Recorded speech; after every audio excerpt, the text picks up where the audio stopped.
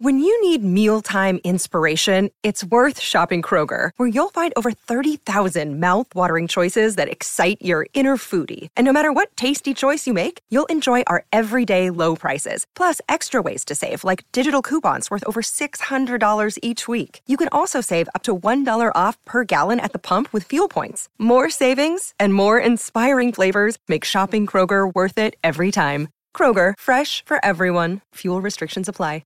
Great form by you hitting play on this podcast. Now, check out Same Racer, the brand new racing app for same race multi-tips. Same Racer.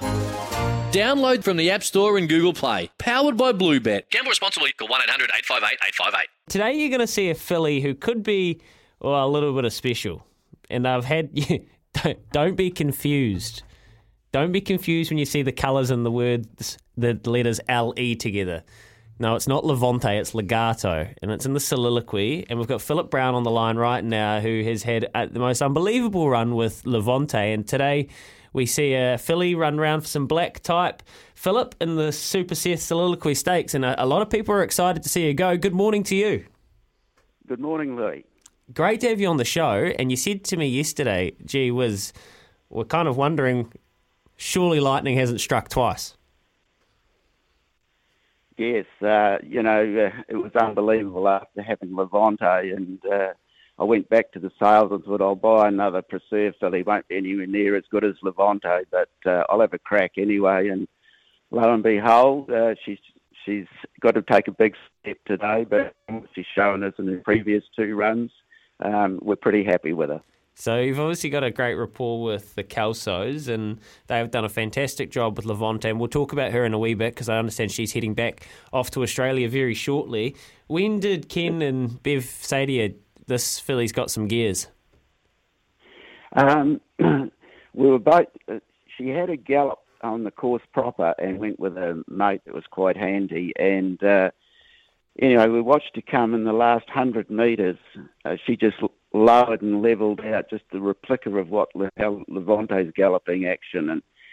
And Ken just turned and looked at me. I looked at him, and we never said a word for about 3 minutes. And then I said, she just reminds me of the old girl. And Ken said, yeah, how right you are. So, unbelievable, actually. They're very similar in type. That's probably why I did buy her at the sales, because she reminded me so much of Levante. So, yeah. So anyway, we'll have a crack today and see what happens. Was she a late maturing horse, Philip? Because obviously we've only seen her as a late season 2-year-old, then into 3-year-old, or was that always the case? When you bought her, was she going to be that type of horse? I don't like pushing babies too early, and we were happy. And Ken sort of is a bit similar in that respect, but... we just thought all along, we thought we would just take her quietly and give her one late in the autumn, winter, and go from there. So that was the plan all along. With those type of horses, obviously they need to learn, and they also need to grow at the right rates and not grow too much and not get too shinny and all those things that type to happen to them to get them to a Guineas. We know a lot of horses today have Guineas aspirations, but they may not go to Riccarton in 2 weeks, or in your case, 3 weeks. Is she going to Riccarton? Was that always the big dance for her?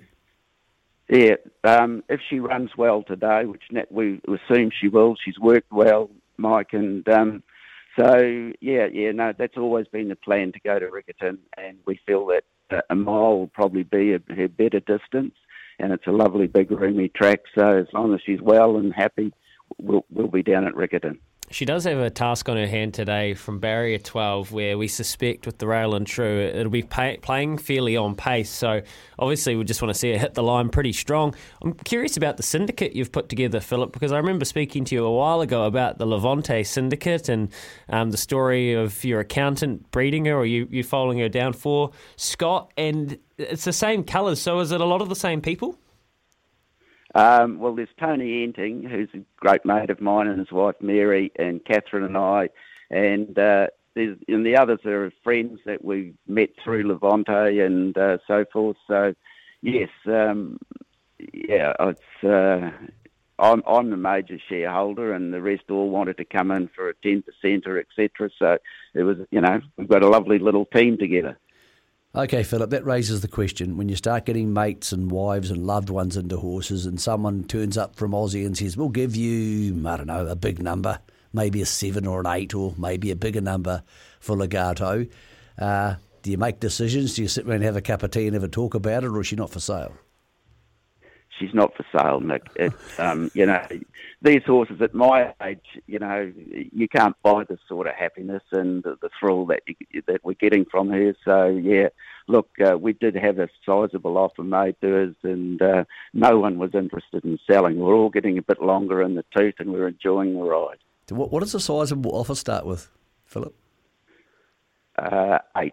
Oh, that's sizable. That's tasty. Wow, that is. Now that was after her first start. So now, yeah. Philip, can you imagine when you were a kid growing up, wherever you grew up, if someone said to you, one day someone's going to ring you, Philip, and offer you $800K for a horse? Can you imagine what that would have been like when you were 16?